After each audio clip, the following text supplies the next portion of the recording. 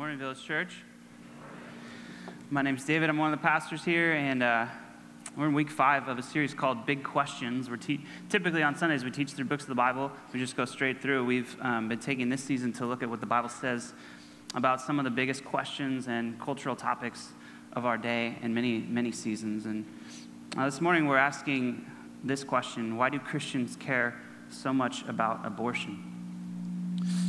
Why do Christians insist that abortion is a moral issue? Why do Christians insist that it is a moral issue that shouldn't just be left to individuals to decide on their own? This is a big topic for us this morning, and as we consider it this morning, as we get into it, as we open up God's Word, we just recognize before we begin that this is, we live in a world, in a place, we live in a country where since Roe versus Wade in 1973, we've seen over 63 million abortions take place in our country alone.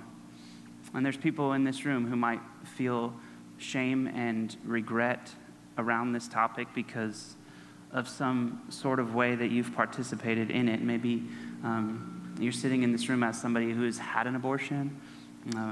Maybe you're a man in this room who's convinced a girlfriend to have an abortion, or maybe you're a parent who watched a child go through an abortion and felt like you should have said more or you should have done more.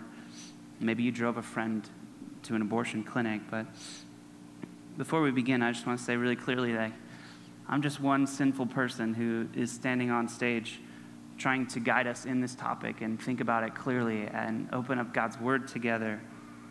And certainly, I have no authority to forgive any sins. I have no authority to forgive my own sins. But when we open up God's Word, we see every reason to declare that no matter what you've done, no matter how broken and sinful your past has been or your present life is, the Bible is really clear: for those who turn to Christ, there's only grace for you, there's only mercy for you, and forgiveness beyond what we could ever imagine. And so, just as I was preparing, is just feel very clearly like I would be very foolish this morning if we preached a message on this that was just like hopeless shame. The Bible's clear that for those who turn from sin and look to Jesus, he remembers our sins no more. In the words of King David in Psalm 103, God casts our sin as far as the east is from the west. We cling to Romans 8:1. There's no condemnation for those who are in Christ Jesus. This is the gospel. Amen? Yes, Bill Church? Yeah. And so you say all that, and even as I say that, I'm very aware there's many people who would say, David, you shouldn't give like a bunch of disclaimers to these things. You shouldn't give a bunch of disclaimers to hard topics. You're part of the problem. Churches are so soft on things. They're so soft on things like abortion. And now look at what has happened to this world. I think our response to that, I think our pastors would affirm this, is that we know really clearly there's heavy topics that must be addressed by the church. And there's difficult but straight answers that Christians need to hear on these topics. And if we refuse to give straight answers to these things, if we find a million reasons to always just avoid talking about these things, then we're going to stand before God one day, and we're going to have deep regret and full accountability for that. And that's the first reality. But the second reality is that we're never going to regret being a church that proclaims grace and mercy in every conversation, right? There's a lot of people who take pride in being less merciful than God, right? All in the name of protecting God and protecting his character. And these people just love themselves. God doesn't need me to hate people to protect him. Christ died on a cross so that God's grace is also just. God is just, and he's the justifier. And he's just in his mercy towards us. He doesn't need us to be gatekeepers of his mercy. So we can't be telling sinners that they are good enough, but we also can't tell sinners that God is not good enough. This is the way I've been thinking about it as I prepared this week. God help us be a church where no one ever gets to stand at this pulpit and proclaim less grace than the God who died paying for it. Okay? And so this morning we open up God's Word to talk about this particular topic. And I hope you see really clearly that your pastors are not dividing this room by those who've participated in this particular sin and those who have not. When God looks upon this room, he sees those who are repentant of their sins and those who are not. It's as simple as that. And for those who mock God and defy him and sin against him with no shame, and those who take the lives of his children made in his image and call it good, we say really clearly they're not in a good place. And we pray that they would repent and receive God. Amen? God's quick to forgive. So 2 questions this morning that we'll go through. What should we think about unborn children? And can Christians support abortion? So we'll get into it, all right? First question, what should we think about unborn children? Does the unborn child have the value of a human life, or is it just potentially valuable? All throughout this series, we've returned to Genesis chapter 1 because God set things right in the beginning, right? We should go back to Genesis because we're looking back and we know that is how God will restore things one day. In the first chapter of Genesis, we see the source of our unique human dignity and worth. Genesis chapter 1, verse 26. Then God said, "Let us make man in our image, after our likeness, and let them have dominion over the fish of the sea and over the birds of the heavens and over the livestock and over all the earth and over every creeping thing that creeps on the earth." So God created man in his own image. In the image of God, he created him. Male and female, he created them. It only takes 1 chapter of the Bible for God to establish the sanctity of human life. Uniquely and inherently valuable is each individual. You can open up your Bible. The first couple pages are blank. Nobody knows why. Then the next page, you write your name. And then you get the table of contents. And then page 1, image of God, right? God wastes no time establishing the worth of the individual. We find here in the Hebrew, as many of you know, the Imago Dei, in the image of God. This is a great mystery to us, that in some way, God created all people to reflect himself, and he forms us in his image in a beautiful way. God didn't create us with just the potential to be valuable. He didn't drop us on this earth and say, "I hope you do something great, so you're valuable." The doctrine of the Imago Dei is a declaration of intrinsic value. I've had the privilege of teaching on the Imago Dei and the sanctity of life in our Apprentice Academy for the last few years, and one of the stories that I like to share often every year as we go through this is I remember being 19 years old, the first time I ever read the book, 12 Years a Slave. The story of just a few of the countless lives who are suffering greatly in the American slave trade. And it's an entire system that is rooted in the rejection of the Imago Dei, an entire system rooted in rejecting the intrinsic value of human worth. And there's all sorts of images that come to mind when you think of the horrors of slavery. You think of slave ships, or you think of slaves being forced to work in fields. But the image that I think best encapsulates the evil of the ideology of slavery in America and the depravity of a whole system and a way of thinking, for me, it always, my mind always goes back to this particular scene of the auction where slaves are being bought and sold at an auction, and they're inspected from head to toe.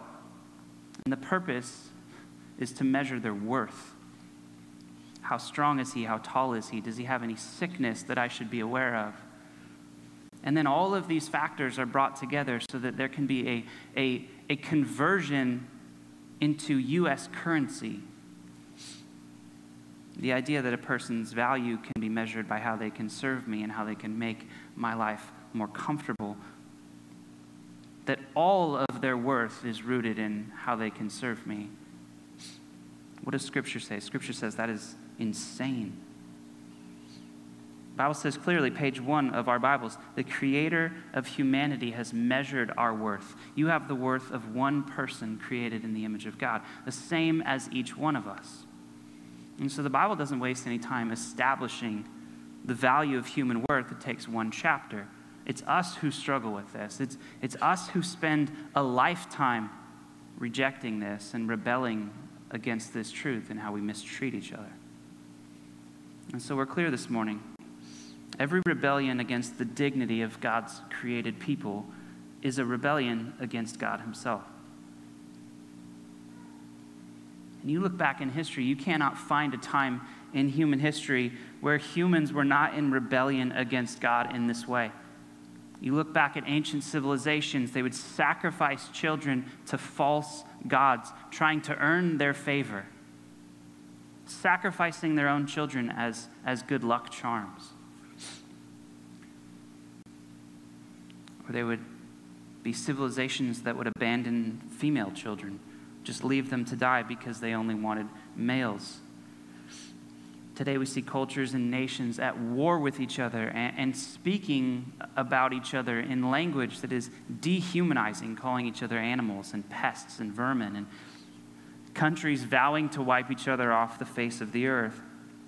Right now on this earth, there's 32 countries that are facing war or civil war or violent conflict. There's 450 million children living in these places, in areas that are affected by conflict.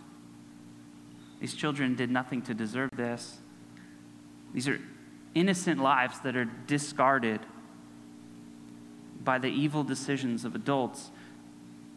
And this has been a continuous theme since the fall. So the next question is, when does human life and human value begin?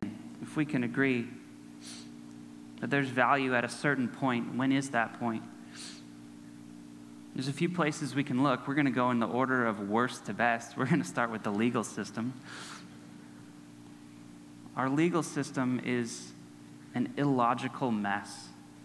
It's trying to blend human emotion with science and in an increasingly secular society. In the majority of states in America, if a pregnant woman is killed and the baby dies, that's considered a double homicide. But that's because she wanted that baby to be born. If the pregnant woman walks into an abortion clinic, she can end the life of the same baby on her own. That is her right.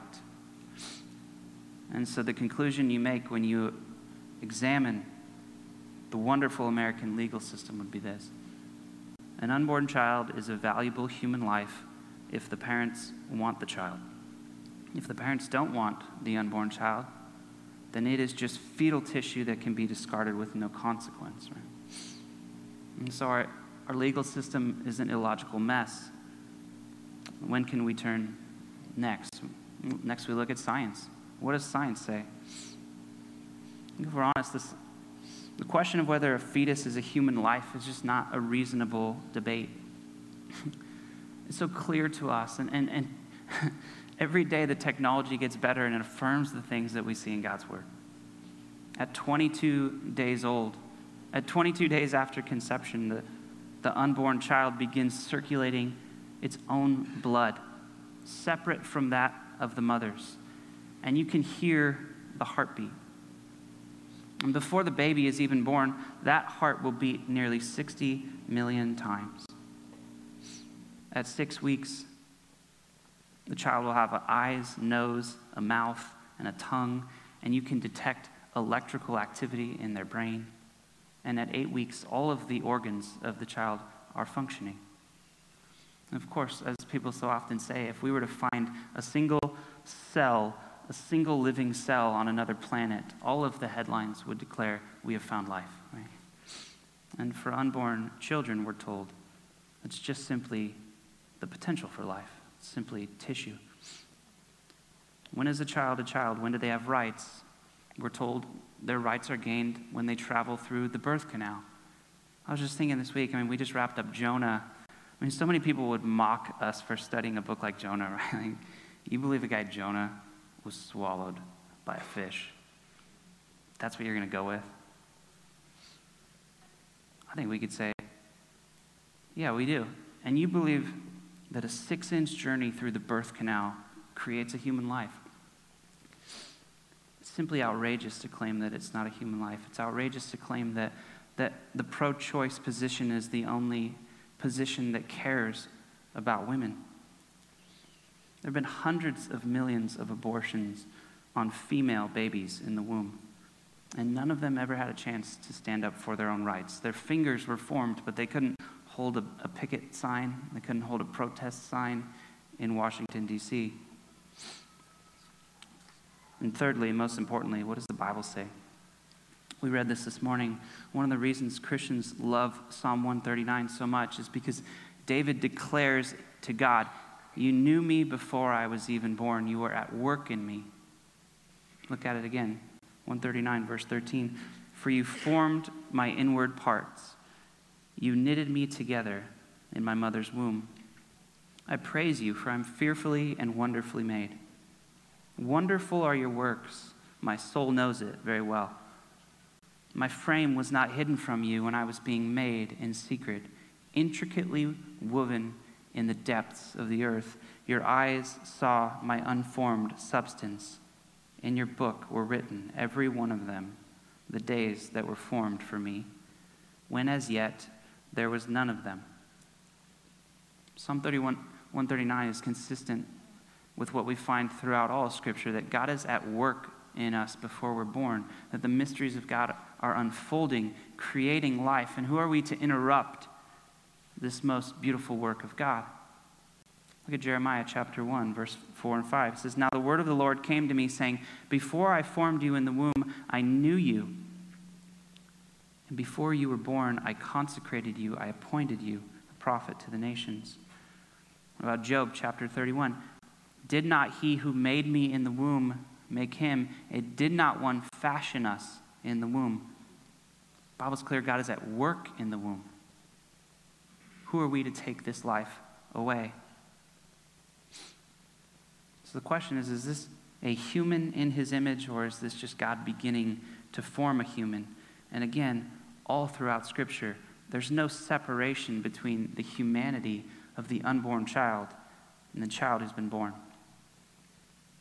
We see this in Luke chapter 1 in a really incredible way. We see this in the story when Elizabeth is pregnant with John the Baptist, and it starts in verse 41. It says, "When Elizabeth heard the greeting of Mary, the baby leaped in her womb. And Elizabeth was filled with the Holy Spirit, and she exclaimed with a loud cry, 'Blessed are you among women, and blessed is the fruit of your womb. And why is this granted to me, that the mother of my Lord should come to me? For behold, when the sound of your greeting came to my ears, the baby in my womb leaped for joy.'" This is pretty incredible. John the Baptist is jumping for joy in the womb. He's the one who's soon going to be baptizing Jesus in the Jordan River. But at this point, he's just jumping. The Greek word for baby that's used in this passage for the unborn John the Baptist is the same word used consistently for babies who have been born all throughout the New Testament. We see this John the Baptist passage in Luke chapter 1 in the Greek, brephos. In Luke chapter 2, when Jesus is lying in the manger, we see the word baby again in the Greek, brephos. Luke chapter 18, verse 16, Jesus says, "Let the children come to me," very famous passage. And the context of this passage, one verse earlier, it says, they were bringing even infants to Jesus. Again, in the Greek, same word.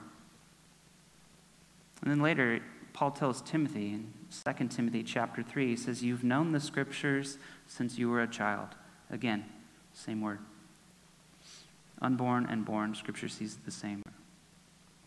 And earlier in Luke chapter 1, Zechariah is told by the angel that his child, John the Baptist, will be filled with the Spirit.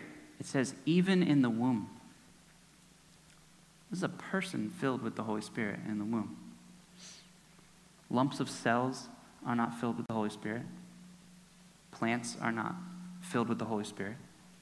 People are filled with the Holy Spirit, right?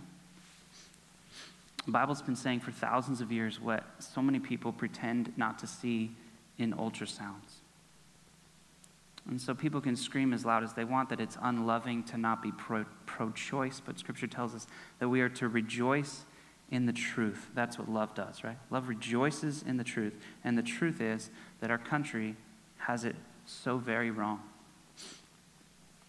I like this quote from a pro-lifer, Kristen Hawkins. She said, "If the womb had a window, no one would support abortion."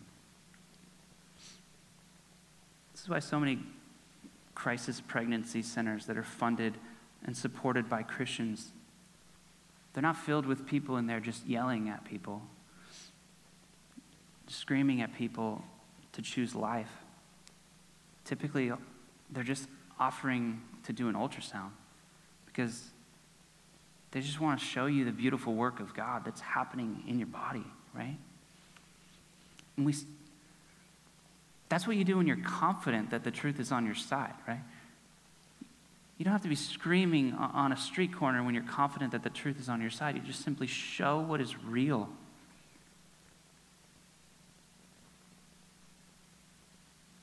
And technology is on our side, certainly. Roe versus Wade passed, nobody was getting ultrasounds. We have 4D ultrasound technology. Do I know what that means? Absolutely not.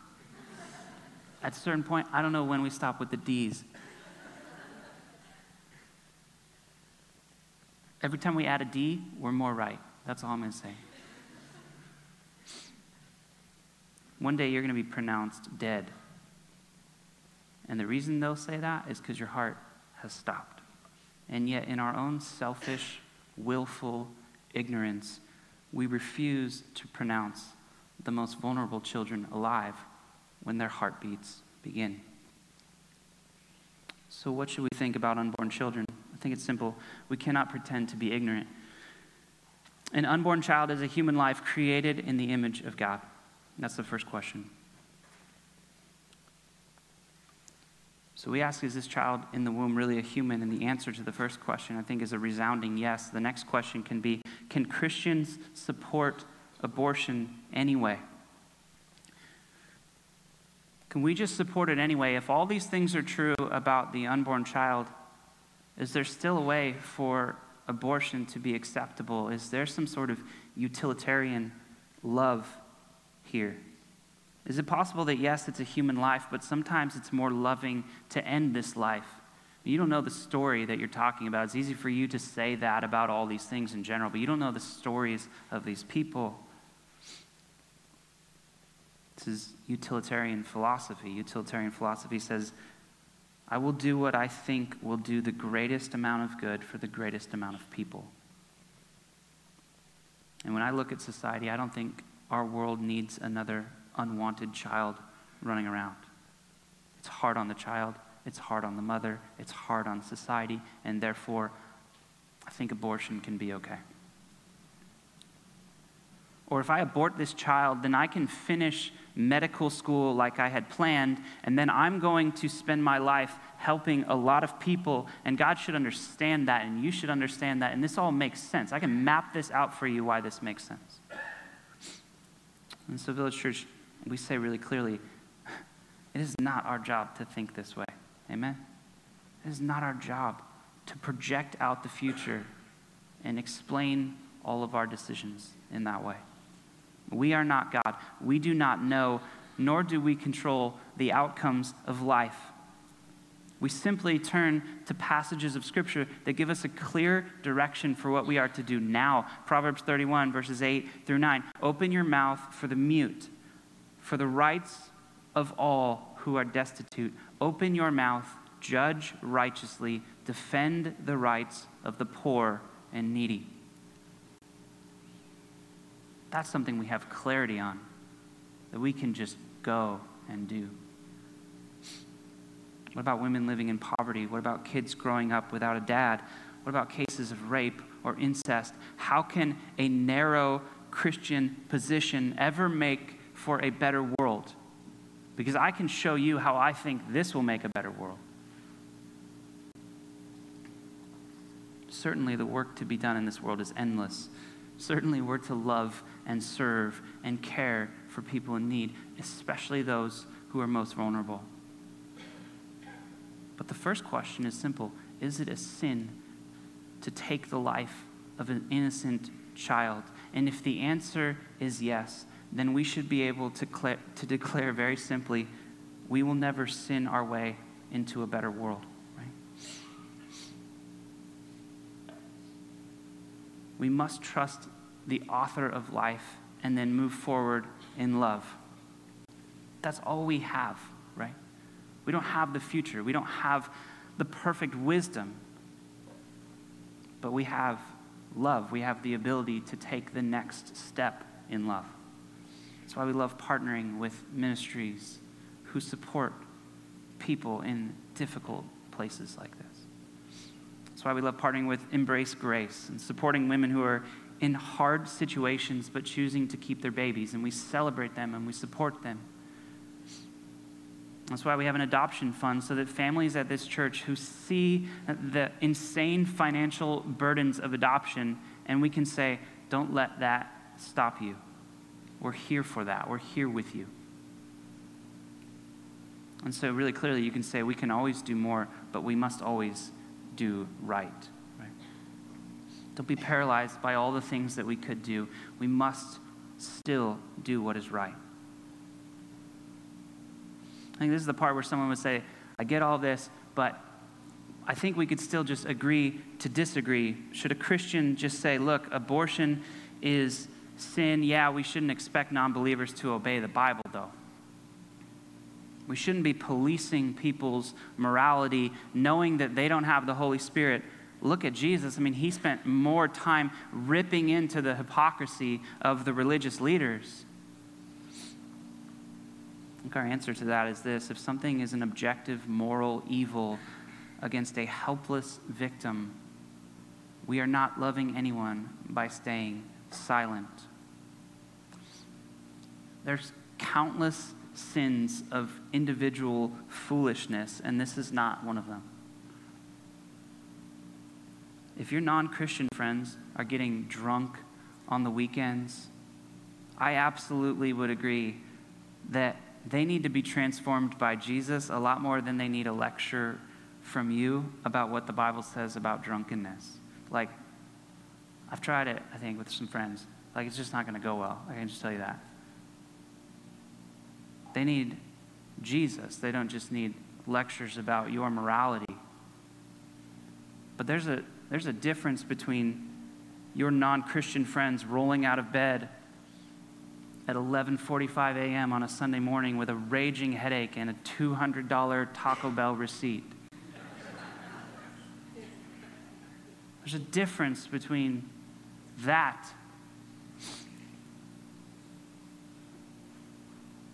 and saying, hey, you know what? It's kind of everyone's choice on whether or not we want to build a society where someone can end the life of a voiceless, defenseless, innocent child. You see the difference? One problem with the utilitarian view, or the view on individual freedom, is that there's no end to this. I mean, all of the most comprehensive studies have shown very clearly that the vast majority of abortions are simply done for reasons of convenience. The average person is in their 20s or 30s, and simply they don't want a child at this time in this situation. In the year 2020 in New York City, 28% of all pregnancies ended in abortion. And these numbers paint a horrifying picture of what so many people believe about the unborn child, that the children in the womb do not have intrinsic value. The children have value if they come at the right time, in the right season of life for me, when I can afford it, when my job is good, when my career is established. And so if pregnancy happens and it was an accident, then the child is a problem that needs to be solved, not a child to be loved. And so if we believe that the pregnancy has nothing good to offer us, then we terminate the life to protect our lifestyle. And so abortion rejects the sacredness of human life, but it also elevates one life over another. It's an exaltation of self. We love ourselves. We love our plans. Again, Proverbs 31, open your mouth for the mute, for the rights of all who are destitute. Open your mouth, judge righteously, defend the rights of the poor and the needy. I want to say really clearly, if you believe that abortion is the intentional killing of an unborn human child, then you should feel confident in standing firmly against abortion. And you shouldn't feel silenced by any list of social issues where you could be more involved. I mean, we could all be doing so much more, and we must stir each other up towards these things. But we can't be silenced because there's always more to be done. Every day is a new day to care for the poor, the orphan, the single mother, the refugee, but there is no day to support ending the life of an unborn child. Every day that the Lord gives us is a day to act justly and to love mercy and to walk humbly before God. There's no day for us to play God. There's no day for that. We're not the authors of life and death. And we should be able to say clearly, if society never builds another orphanage, and if no one ever adopted another child or never housed another refugee, it would still be objectively evil to kill an unborn child. I think all of the shouts of hypocrisy and trying to shame Christians out of their beliefs are just a distraction from the reality that we've aborted 63 million children in our country in just 50 years. We can't be silenced by arguments that are meant to manipulate us into silence. The reality is we have 4D ultrasounds now. We're not wrong about this. If your reasoning for why it should be permissible to kill an unborn child is because Christians don't care enough about other things, or Christians are hypocrites, so who are we to have opinions on this? I think you should be afraid to stand before God one day, because God is not interested in playing games of comparison. God is very clear. All evil is evil at every time and in every moment, and we will all be held accountable to how we walked forward in this life, facing evil, caring for those who need it. We speak from a foundation of the cross. We know we are sinful people. We know that we're desperate for forgiveness, just like everyone else. And so we summarize it all. What should we think about unborn children? We cannot pretend to be ignorant. And can Christians support abortion? No. We cannot pretend to be God. We are not to be orchestrators of outcomes. We simply do what is right. That's our role. So I want to end with this.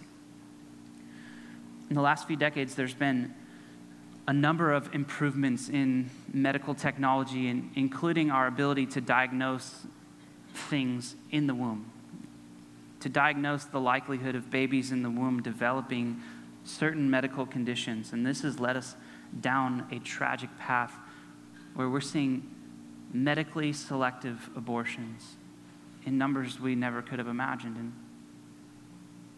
recently there were articles circulating where the headline said that the country of Iceland had eradicated Down syndrome.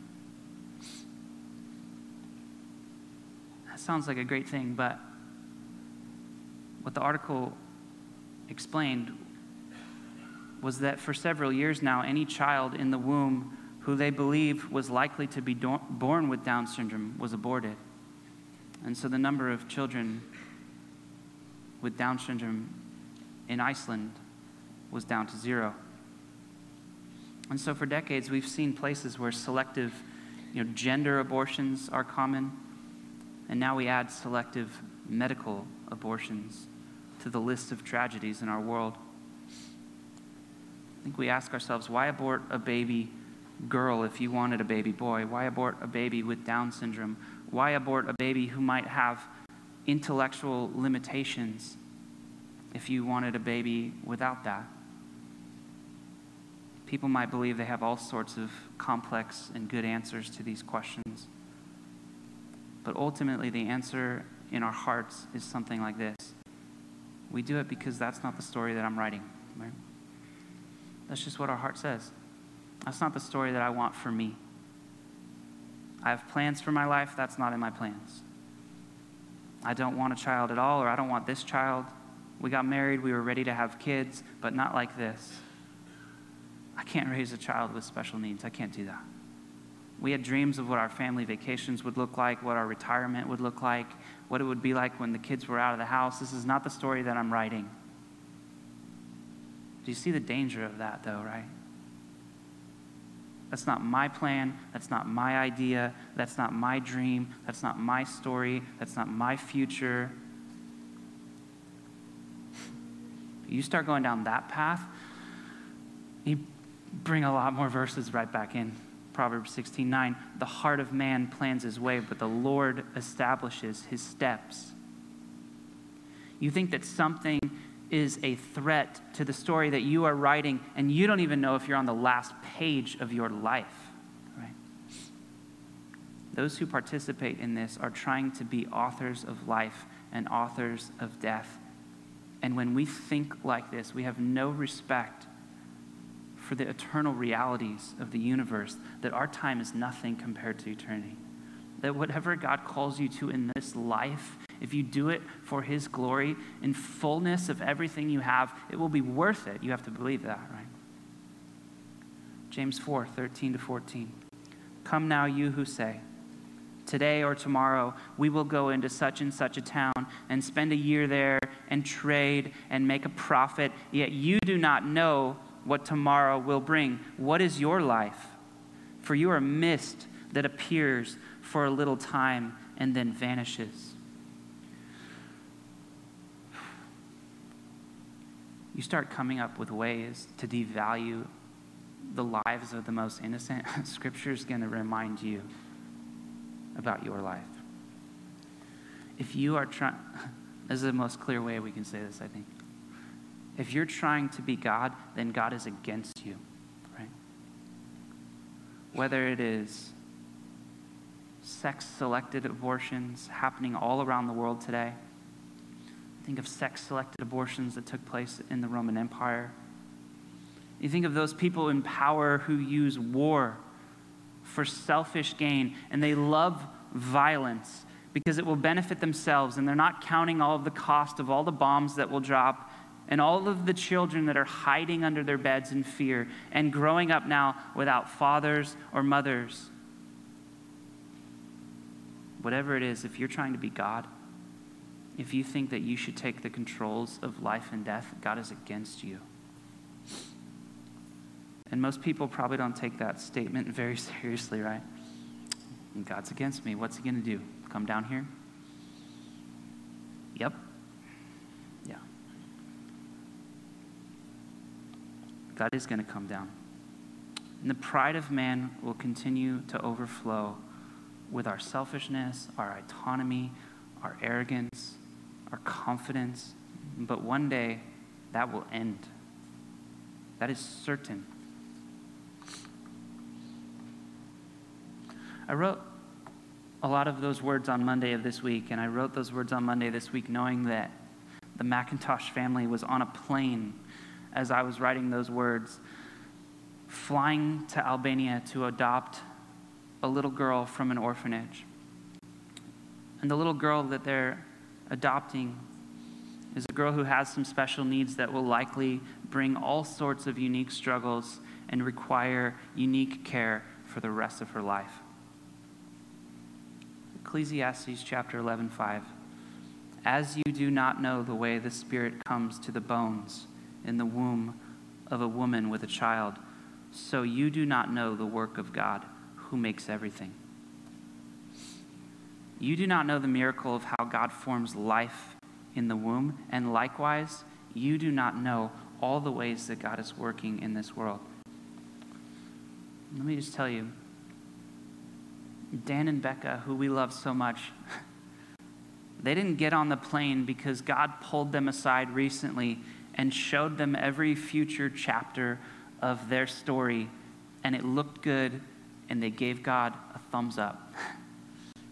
Dan and Becca got on that plane because they trust the God who is writing the whole story, and they believe that God has given them clear direction for this one next single chapter. And that is sufficient for today. Amen? Yes? You could say it this way: we must learn to trust God one chapter at a time. I don't think there's anything wrong with new technology and tests that allow you to see if the baby in your womb might have developmental issues. But just personally, I can say my wife and I, we loved telling the doctor, no thanks. It's just like a fun way to draw a line in the sand and say, this is God's story. This is our child no matter what.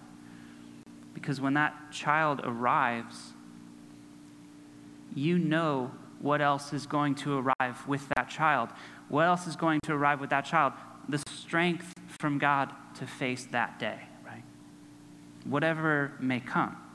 Just as God is faithful for those who walk into a doctor's appointment and find out that they lost their child, God is faithful to give them in that moment the strength they need to face that day. Amen? Yes. And so ultimately, my plan is not the plan. The sufficiency of God is the plan. The plan is that I know the God who is sufficient in these days and the next days. My plan is not the plan. God's sufficiency is the plan. And everything flows out of the sufficiency of God. Do you believe that, Village Church? Yes. Yeah. And on Friday night, 7,000 miles across the world, the final paperwork was signed, and we can now officially say the newest member of Village Church is Bella McIntosh. So we got a picture. Yeah. Yeah. Yeah. And I know I said one more thing, but I don't care. One more thing.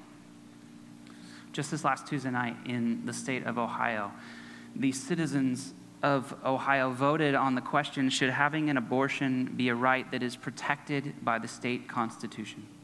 2.2 million people voted yes, 57%. And Ohio has now become the 7th state to classify abortion as a human right in the state constitution. If you turn on the TVs the next day, all of the talking heads, and they're all the worst, right? I don't know, you probably have your favorite. I probably don't like your favorite. I don't like any of them. Next morning, every talking head is running their mouth and they're saying, Americans have spoken. The pro-life,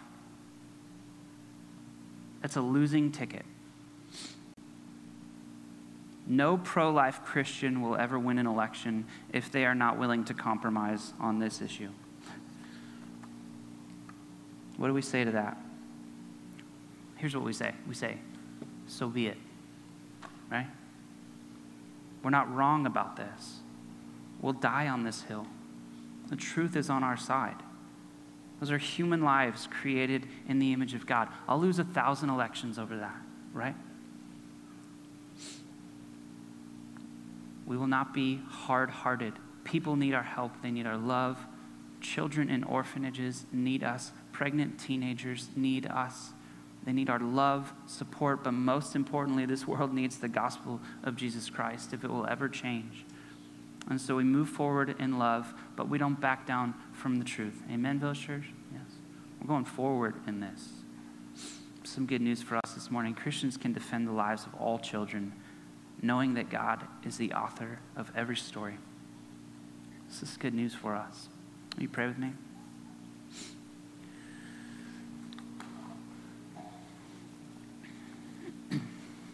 God, your word has so much for us, and I thank you, God, that we can think clearly about things that are so heavy in this world, that are so hard, and all the stories in here and how we interact with this, and how our lives maybe have interacted with this. God, we just declare that you're a God of forgiveness, you're a God of mercy and love.